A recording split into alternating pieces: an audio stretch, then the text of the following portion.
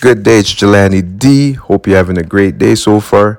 And if you've never listened to the show, King of Quotes, it's a show in which I discuss my two books, which is King of Quotes and Forward March Life Quotes. And in there, I would also add a few of my quotes that will be coming out in my new book.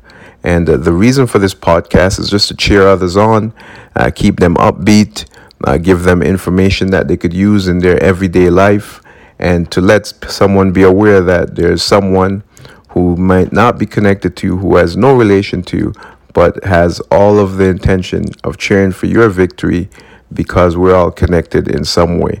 So I would only want the best for you. And today's quote, I'll move right ahead to it, is anger will be your ultimate friend during your development. Again, anger will be your ultimate friend during your development. And what that means is sometimes you get into a position and you get frustrated.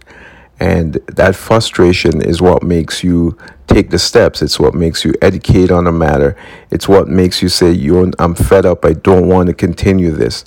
We are taught that anger is all about physical violence or whatever, or uncontrollable position. No, but anger is a gift.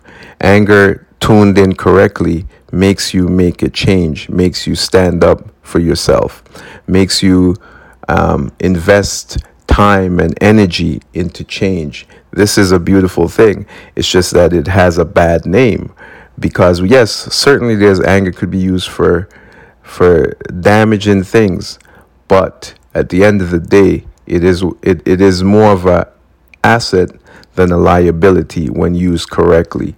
So again, one last time, anger will be your ultimate friend during your development. And if you're in a situation and you are not happy with it and you're continually in that situation, the reality of it is you've gotten comfortable. The anger position has not hit. So ideally you should, if it's too much, sometimes you could start enhance the anger. You could fast forward it. You could review your concern. And sometimes when you review it, you get angry. But over time, sometimes you forget that you're now in a habit state.